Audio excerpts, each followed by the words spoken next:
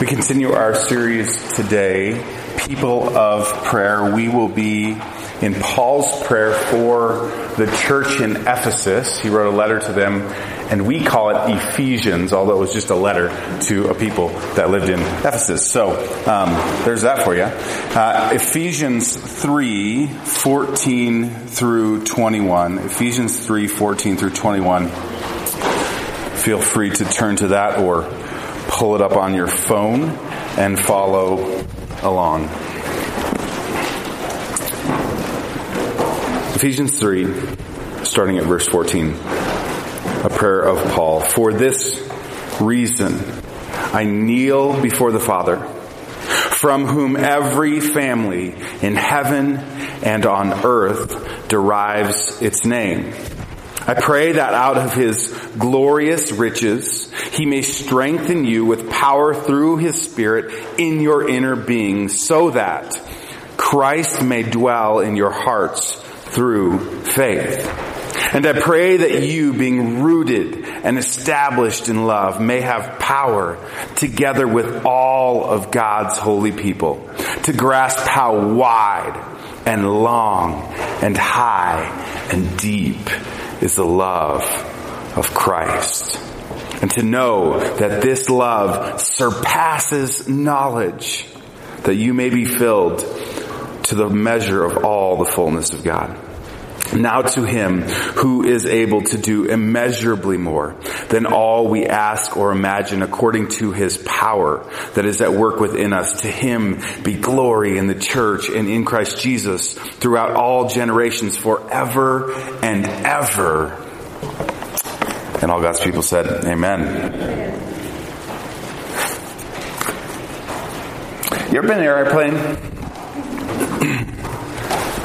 You ever been on an airplane and you sit down next to somebody and you just can feel it, that they're going to turn to you and want to strike up a conversation? And you have strategically put your earbuds in already, and you've opened your book and you've given the obvious signals that I don't want to have a conversation.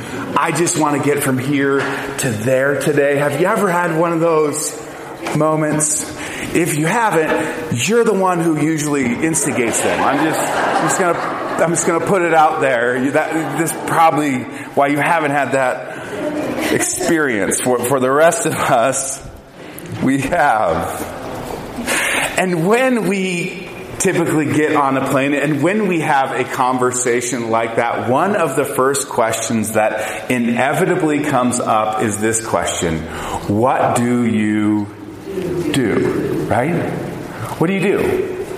See, we live in a what do you do world. When you first meet people, one of the first questions they ask is, what do you do? When you get on an airplane, somebody sits next to you, the question they ask is, what do you do? When you're in social settings, when you're out at a party, oftentimes the conversations surround what you do. And so we live in a what do you do world. And I want to go deeper with us today because I think Paul's prayer helps us understand the first point in our outline. In a world that asks, what do you do? It's much more important to first know who you are. See, if you sit down in that same airplane seat and instead of that person saying, what do you do? What if they turned to you and said, who are you? You would think they were odder than normal, right? They say, who are you? It's interesting to ask that question. It's interesting to think about how you would answer that question differently. What do you do question is easy. Oh, I work at a church. That usually shuts down the conversation for me.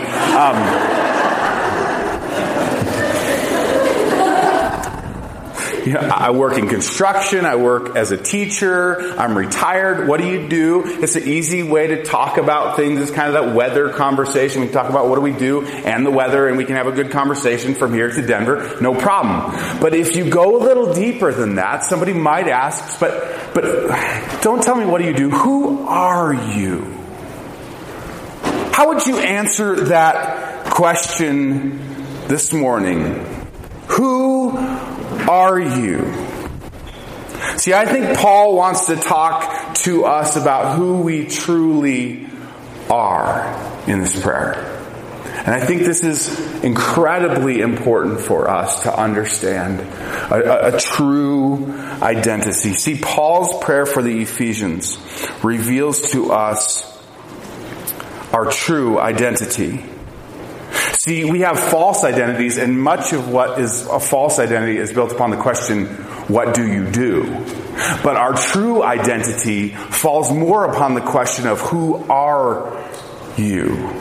And yet we define our identity often by this question of what do you do? And what I want to pose to you this morning is that is a false identity.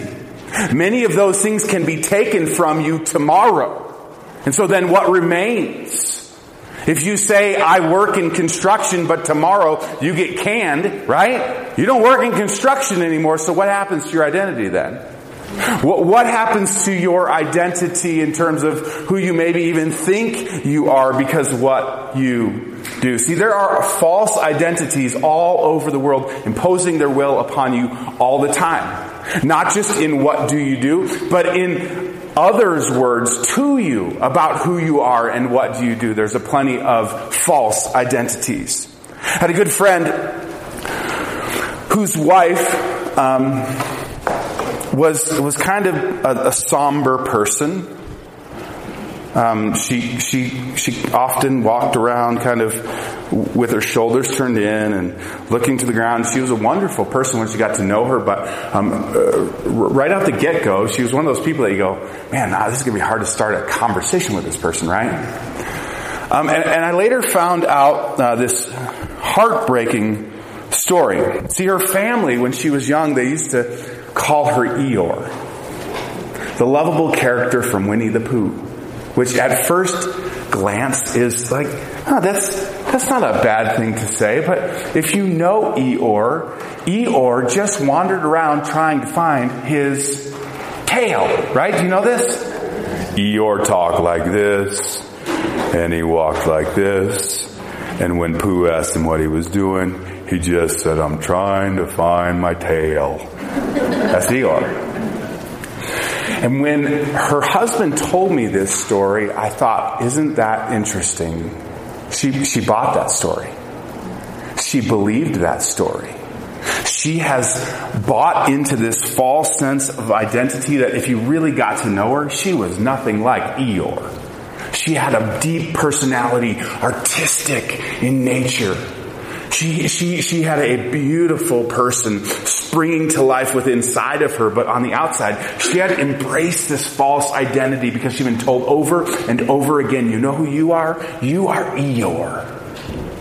And I don't know what your story is this morning, but I bet if we went around the room and we asked the question, what do you do? Followed by, who are you? We'd find a lot of false identities. We'd find a lot of us answering that question by remembering this moment when we were told we weren't good enough. This pivotal moment in our life when we heard we weren't pretty enough, or we weren't talented enough, or we weren't whatever fill the blank enough. And then these sort of identities were maybe given to us by other people, and maybe they even formed in our own minds that we looked in the mirror and we said, I don't love that person. I don't like that person in the mirror. I don't like what I see. I see a failure. I see somebody who doesn't have what it takes. And we buy into these false identities. And when I look around, and I look quite honestly in my own mirror, I see a lot of false identities. And I want you to hear me well this morning because there's a better identity. There is a true identity found in this prayer, and I wanted to speak to you because even the voices in your own head are not good enough. The motivational speakers are not good enough. The self-help books are not good enough. You need to know your true identity this morning. And the only place to turn is to the person who made you.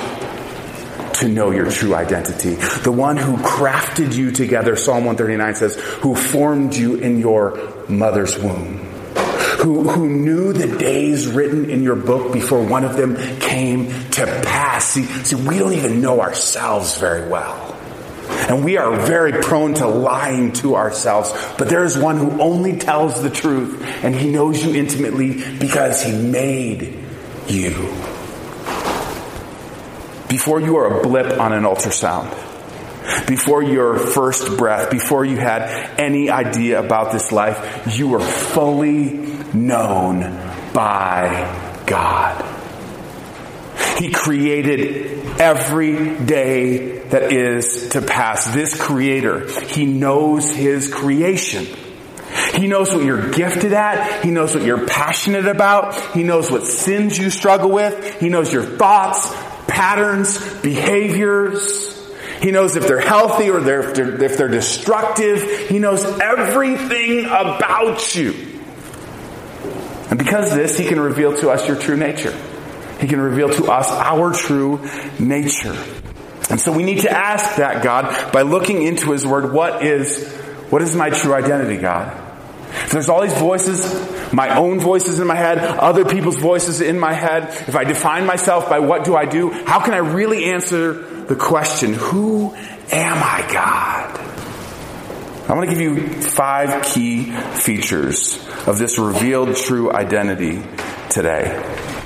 5 key features found within this prayer for this church, which speaks to us today. Number 1, we are named. For this reason I kneel before the Father, from whom every family in heaven and earth derives its name. See, naming things has a rich history. Adam was formed out of the dust of the earth, right? And there's this really cool moment where God says, hey, I want to find you some help. And so He says, hey, go name all these animals. And we don't have a ton of commentary on this, but there's this moment where it's almost as if God is looking for a partner for Adam in His creation, right? And so Adam goes, oh, that's an elephant. I don't think we match. And then, I think, that's a dog. And God's like, that's my name backwards. That's not very nice. And so, that was a joke. He says, there's a cat, and those are horrible. No, he didn't say that. He didn't say that. And he names the animals. And they get to the end of this process, and Adam kind of looks around and realizes, there's no good match for me. Like, there's some of them have feet like me, and some of them have arms like me, and eyeballs and things, but there's no match for me. And He puts Adam to sleep and brings out of Adam Eve, Hava, which means life giver, right? That's a good name. And Eve comes up and Adam looks at Eve and he says, whoa, man. That's what he said, okay? That's how he answered. Whoa, that's how she got her name, right? No, I'm kidding. That's bad theology. I'm kidding. But He names her, and He says she came out of man, this life giver, this partner, we're going to do this life together. We were made to be with each other. And so there's this beautiful moment of naming. But do you notice what happened before all that? See, Adam gets formed out of the dust, but Adam doesn't name himself. God names him. See, God looks at him and He goes, Adam, I'm going to breathe into him and I'm making Adam. I'm going to make him man. And see, God has this tradition throughout Scripture of naming and renaming people. Abram becomes Abraham. Sarai becomes Sarah. There's this guy named Simon in the New Testament. And he shows up and he wants to follow Jesus. And he's kind of, we'd call him a hot mess, okay? this Simon guy, let me give you some history on this Simon guy. This Simon guy follows Jesus around. One time he says, hey, Jesus is walking on the water, and he says, hey, can I go walk on the water too? And he goes walking out on the water, which is everybody else in the boat's thinking it's a little crazy. And then he starts sinking because he's like freaked out of the wind and the waves. The Simon guy, later in the ministry, he gets real mad at this moment. He's got a sword in his pocket, cuts off a dude's ear. This Simon guy, he denies Jesus 3 times in the moment that Jesus most needs him before his death on the cross. And in the midst of this ministry, Jesus looks at Simon one day and he says, you know what? You're no longer Simon. You're no longer Simon. I'm going to call you Cephas, or Peter, or Petra, which means rock. To which all the other disciples said, really? That guy? Rock? The unstable guy? Like that's who you're going to name Rock, God? And Jesus goes on further to say, and on this rock I will build my church. Really? That guy? That's the guy you're going to build your church upon? That's our leader? Really? See, because Jesus knows who Peter really is. He looks at him, he doesn't see Simon, he sees Peter, and he names him correctly. And see, we are named. More importantly, we are renamed. We are renamed. It says, the name from which every family derives its name, the name above all names, Jesus. See, I don't care what your name is this morning. Great. If you got a cool name, awesome. I got Brian, which there's like 10 of them in my class, right? But you know whose name I wear? I wear the name of Jesus. He calls me his kid. I am named by God himself, and I will take that name every single day. Doesn't matter if your family calls you Eeyore. Doesn't matter what your family named you. Doesn't matter what your last name is. Every family in heaven and earth derive their name, the name of Jesus. You are named. God knows. He knows who you are. Number 2. We are empowered. Well, I like this one. It goes on to say, I pray that he may strengthen you with power through his Spirit in your inner being. At Vacation Bible School, we had this day where, well, I was dressed up like a pirate all week. I don't know if y'all saw that, but it wasn't my finest moment. I think somebody was about to call the police when I was walking across with the Captain Jack Sparrow outfit on. I'm like, shouldn't let him near the children. But we had this day where we talked about how we have the same power that raised Christ from the dead. That the same power that raised Christ from the dead is the same power that we receive from the Holy Spirit the moment we surrender our lives to Christ. At the moment we surrender our lives to Christ, that the Holy Spirit comes to empower us and lead us and guide us so that we're not alone in this life anymore, that we have God tangibly leading and guiding us and empowering us in every single situation, every single day. And so I played this game with the kids that my dad used to play with me. They came in and I said, here's the verse. This is the same power that raised Jesus from the dead. And I'm like, who wants to arm wrestle, right? And so these little kids, God bless them, they're like, come on, Pastor Brian. And like, we're arm wrestling. And I did what my dad used to do, which my dad used to stare at me and he'd be like, ready, go. And then I would, and then he would say, anytime now. That's what he would say, right? And I'm yanking with all my strength, and I found myself doing the same thing to these kids in VBS. Like, I'm like, anytime now, go ahead, anytime. And they all, grabbing my arm, and we had this just fantastic time of recognizing, there's this great paradox. Because we are powerless, we are fully empowered. Because God is so much greater than us, he's infinitely powerful. And we are finite beings. Because we are so powerless. That is what makes us powerful. Paul later goes on to say, in my weakness is when I'm strong. When I am weak, God is at his best. And because of that, I am empowered. Ava's got this little shirt that says, brave, bold, and strong. And the other day, she was getting in the car going to school, and I said, Ava, you are brave, you are bold, you are strong. And she looked at me and she said, I know, Dad.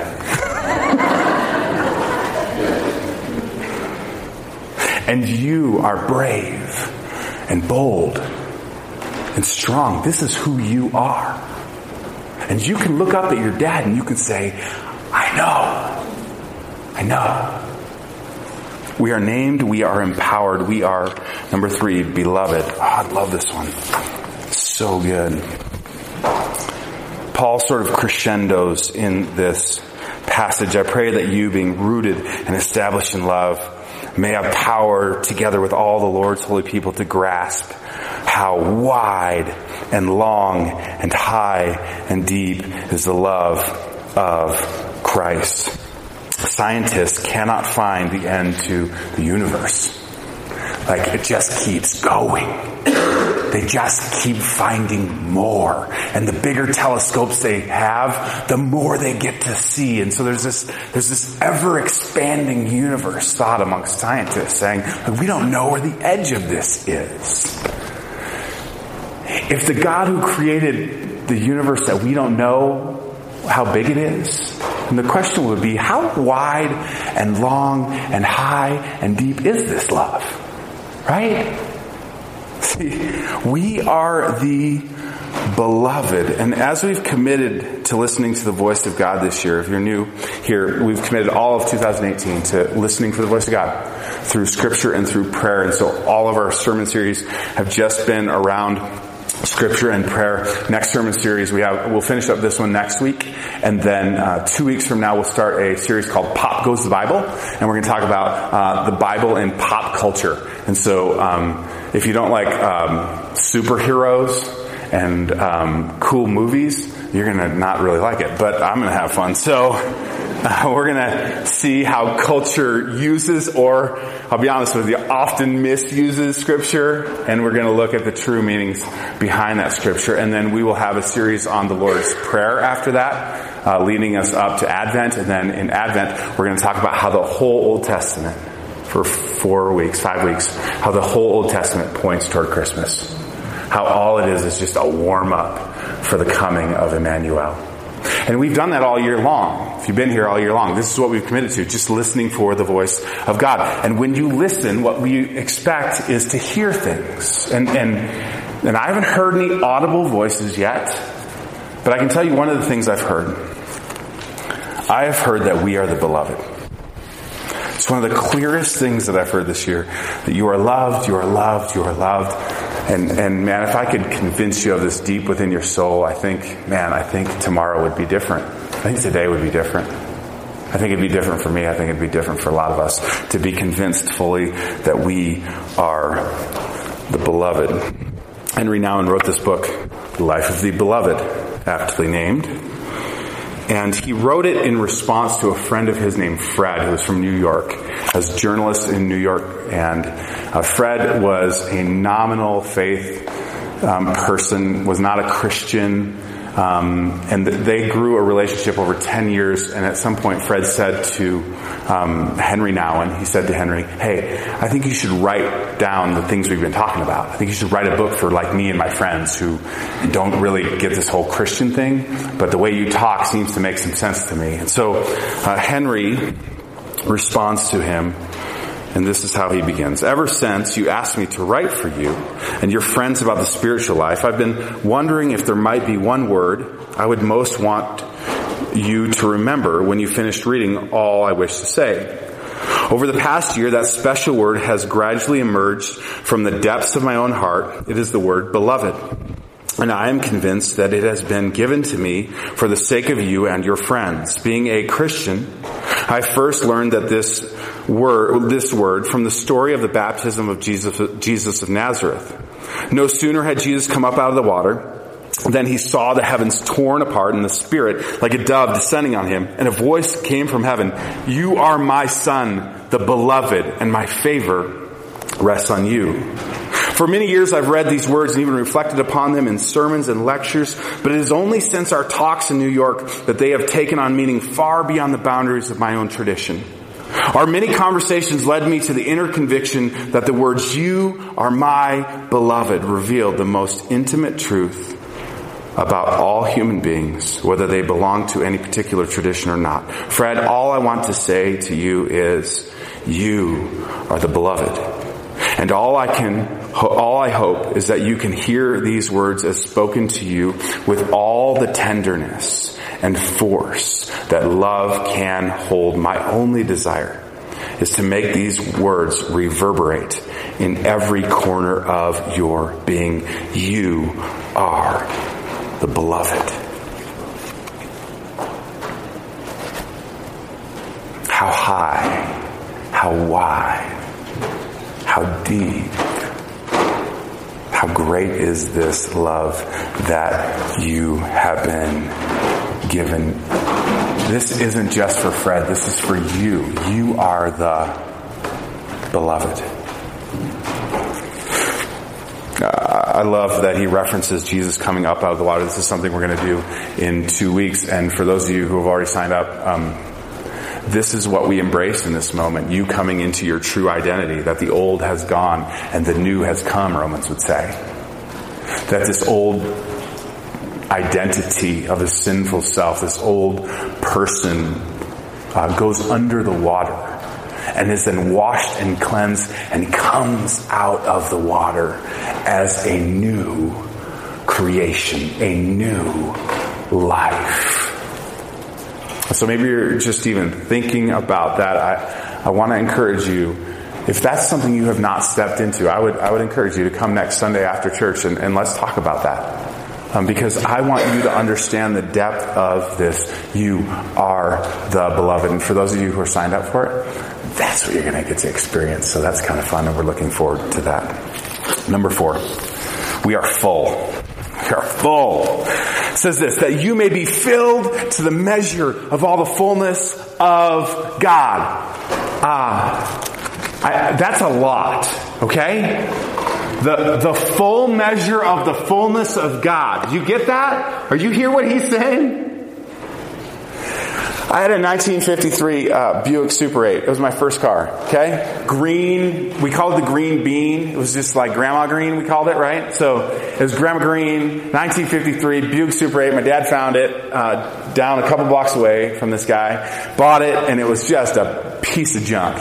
And our deal was, buy it when I turned 15, and then we were going to spend the whole year fixing it up. And then when I turned 16, I get to drive this cool old 1953 Buick to school and back. Problem was, that car was a piece of junk. And we did a lot of work on it, and it remained a bit of a piece of junk, okay? I wish I had some great story about how I sold it for $50,000. I made a little money on it, not much.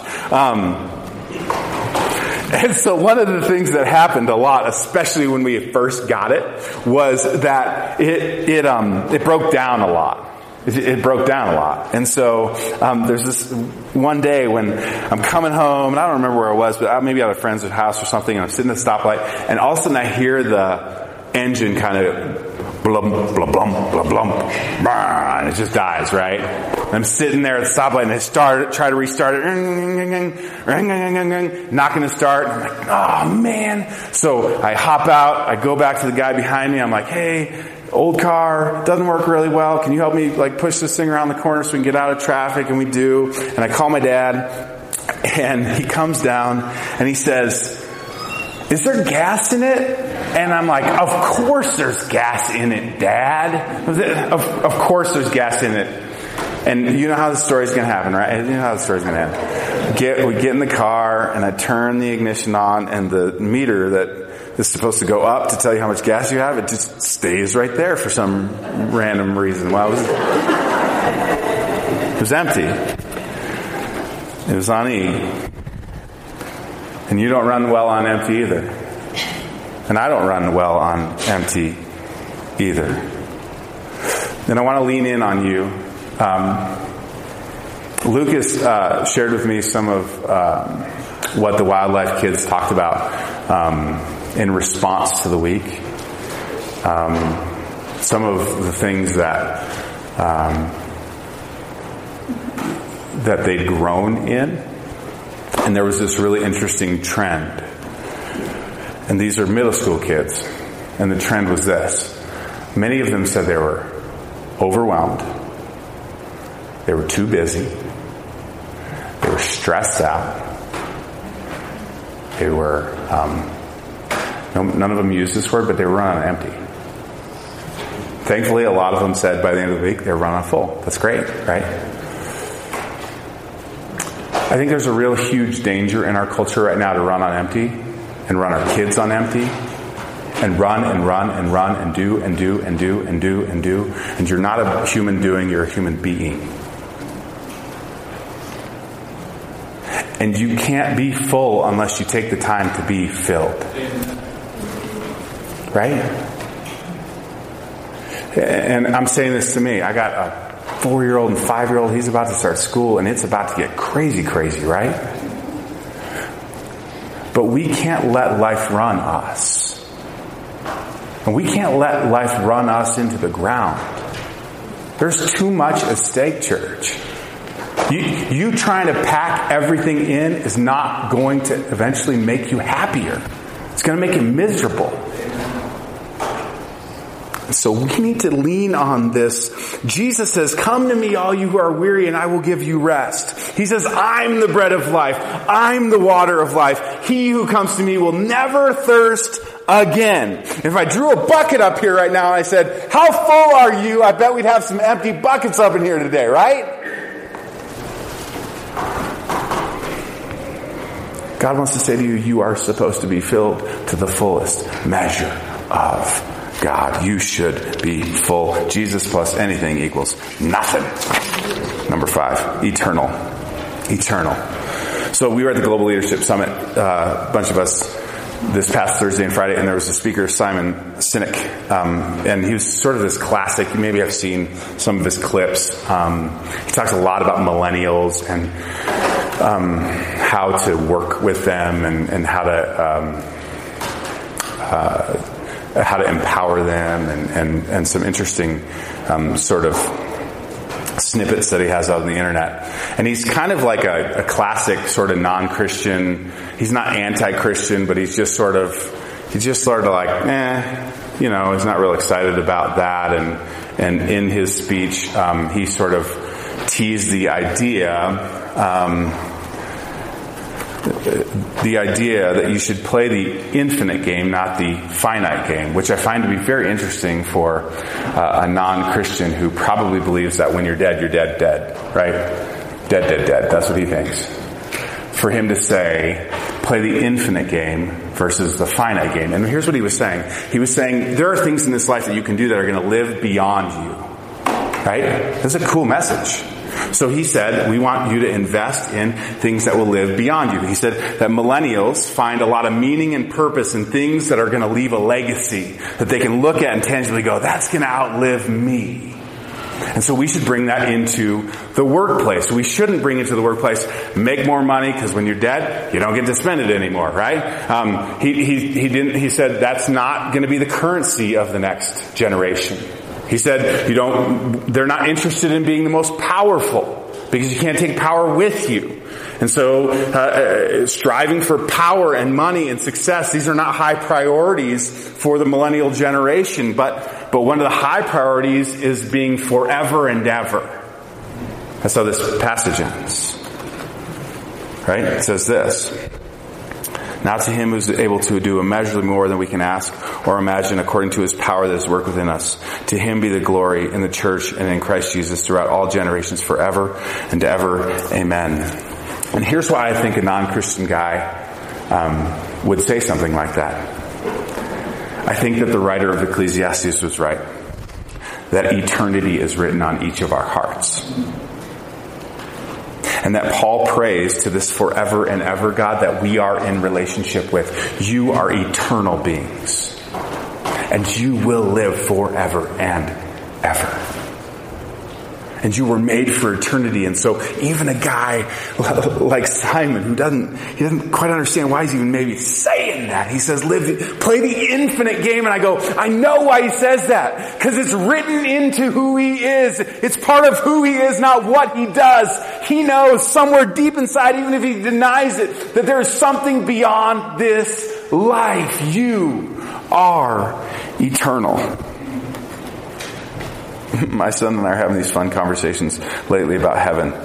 And we're reading the story of Daniel the other night. And Eli goes, Dad, do you think in heaven I can ask Daniel about being in there with the lions? And I'm like, I sure hope so, buddy. I sure hope so. See, even my son has this great grasp that this life is not the end. It's just the beginning. And here's the big idea. Here's the big idea. The big idea is this. I am a child of God. I am a child of God. Did our kids come back? They're playing outside. Michelle, can you go tell the kids to come in? This is their cue. They don't even know this. They're part of the sermon. It's awesome. The big idea is this. I am a child of God. 1 John 3. 1 John 3 says this. How great the love that the Father has lavished upon us, that we should be called children of God, and that is what we are. You are named. You are empowered. You are beloved. You are full. And you are eternal. And the picture here is walking into the room, okay? What's up, kids? Your parents might not claim you, but go to them. Anyway, perfect. Awesome. Sweet.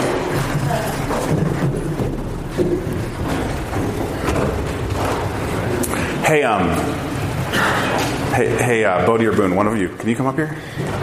Whoever brave, that's fine. Come on. I know we didn't talk about it. It's okay. Come stand right here. So Jesus, he took this kid one time and he said, hey, the kingdom of God belongs to these. The kingdom of God belongs to such as these. See, you're smart and you got this figured out and no. The kingdom of God belongs to these. The kingdom of God belongs to you. Childlike faith is what God wants. Right? You can go sit down. He's a little creeped out at the moment.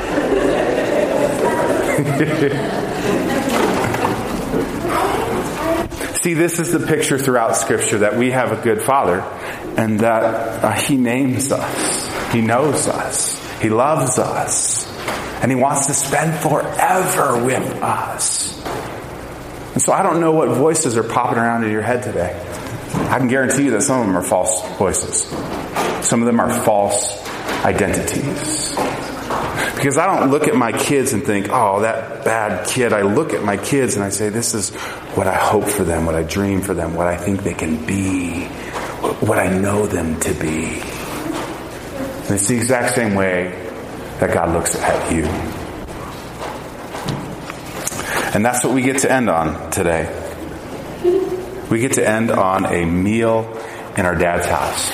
That's what we get to do. So I'm going to invite Don, can you come help serve? And I need another elder. Where's another elder? Just stand up, elder. Rick, where are you? Come help.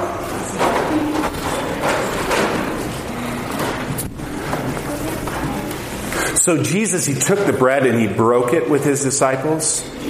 And He said, when you do this, remember me. He took the cup and He poured it out and He said, this is my blood poured out for you. Do this in remembrance of me. But here's what He was doing.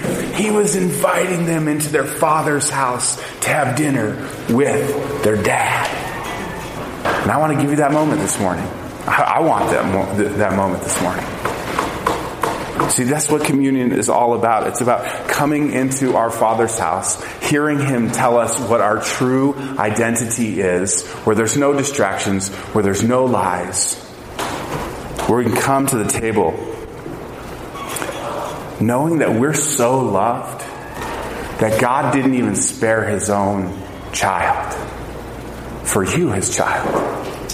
That God gave up his own son for you.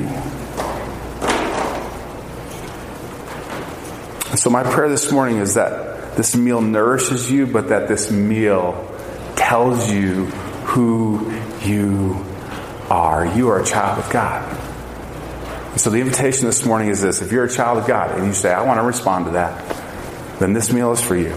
Kids, if you've talked about it with your parents and you are on the same page about it, you are welcome at the table. If you're not quite there yet, your parents are like, not yet, that's awesome. It's their call. They're your main pastor. I'm your secondary pastor, okay?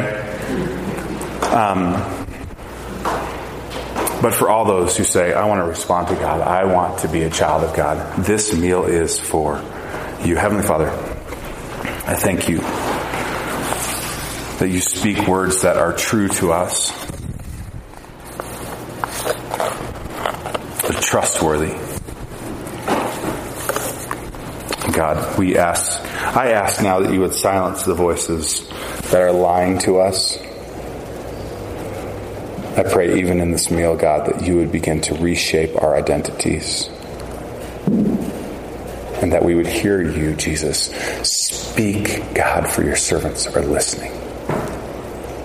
Jesus, we thank you for your sacrifice, your death on the cross, your body and your blood shed for us to give us new life, to give us new identity in you. And we celebrate that and we gather around that this morning. In Jesus' name, amen.